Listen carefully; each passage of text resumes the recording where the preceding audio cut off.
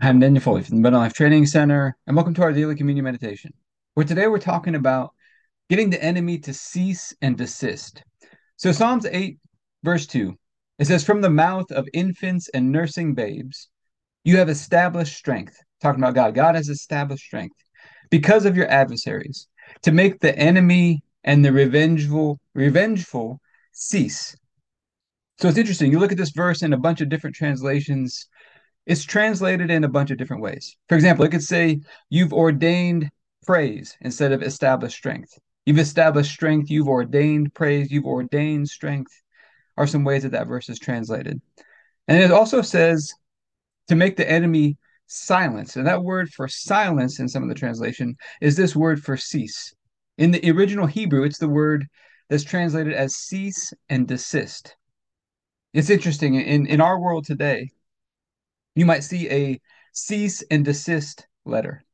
When someone's doing something wrong, they might get a cease and desist letter that's commanding them to stop whatever it is that they're doing. And it's usually coming in the form of a formal written letter. And so this idea just keeps coming to mind lately. And I really feel like God is trying to teach us something about this concept, about how to get the enemy to cease and desist in our lives. And so we're going to take communion over this today. Just asking him, asking us to show us, asking him to show us. But let's get started with our daily prayer, and then we'll get into our time of communion after that.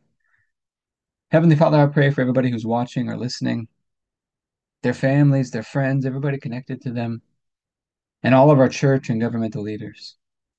And I thank you for releasing us from darkness and transferring us into the light, into the kingdom of your dear Son. I thank you for your purpose and grace given to us in Christ Jesus before time ever began. And that Jesus was struck down, he was smitten, bruised and pierced and crushed and destroyed. Also, that you could be on our side, that you could be fighting for us. And I keep asking that you, the Father of glory, would give us the spirit of wisdom and revelation so that we would know you more and more. That the eyes of our hearts would be enlightened to know the hope to which you've called us and the riches of your glorious inheritance that is in us and the immeasurable greatness of your power to us who believe. The same power that you exercised in Christ when you raised him from the dead, you seated him at your right hand in heavenly places, far above all rule and authority and power and dominion and every name that is named, not only in this age, but also in the one to come. And you put all things under his feet and made him to be the head of the body, the fullness of him who fills all in all. And Father, I ask you to bless us and to make your face shine upon us. Let us find grace and favor in your eyes. Expand our borders and our territory. Expand our capacity to receive everything you've given us in Christ and to let it flow through us so that we do good and are a blessing to people all over the world. Send us opportunities to do good and be a blessing today, and help us make the most of those opportunities.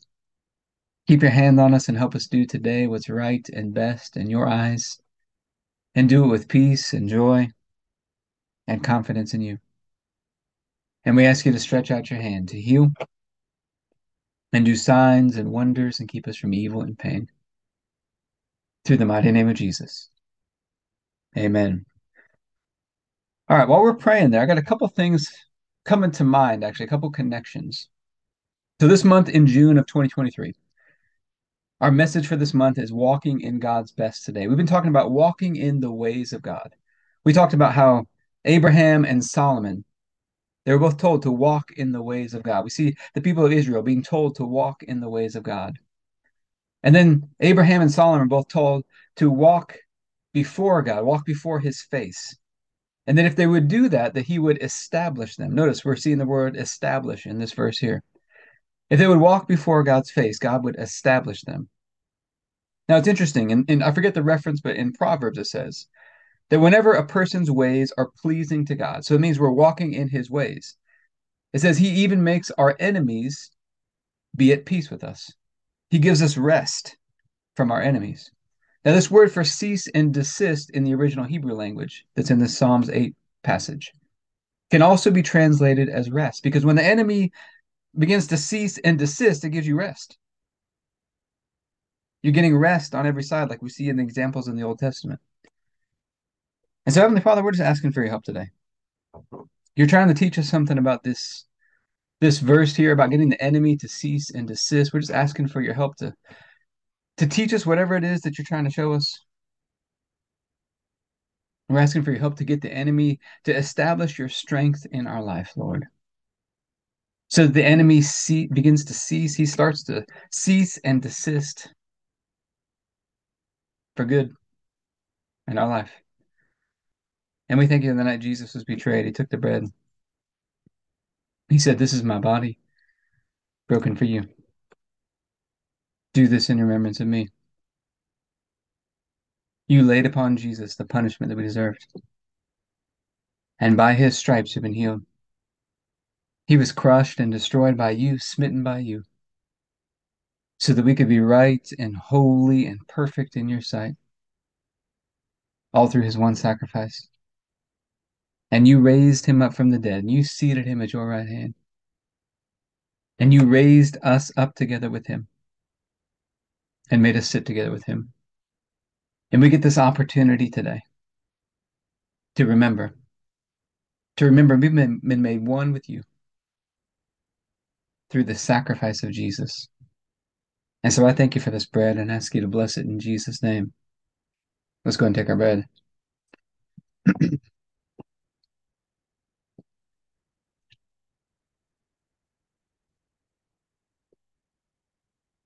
Then after supper, Jesus took the cup. He said, "This is the cup of the new covenant in my blood, poured out for the forgiveness of sins for many." And it's the forgiveness of sins that released us from darkness and transferred us into the light. We get to have this covenant relationship with you, Father, a partnership with you. And so I thank you for this cup and ask you to bless it in Jesus' name. Let's go ahead and take our juice.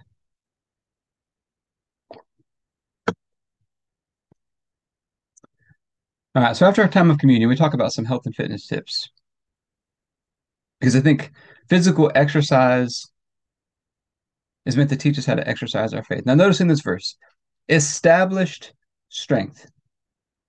We got to get established in strength in our physical body. How do we get that? Consistent practice. Practice being strong consistently, day by day. There's a connection in these verses. We had talked about it last month a little bit more about meditation. What is meditation? Doing the same things over and over. We get established in strength.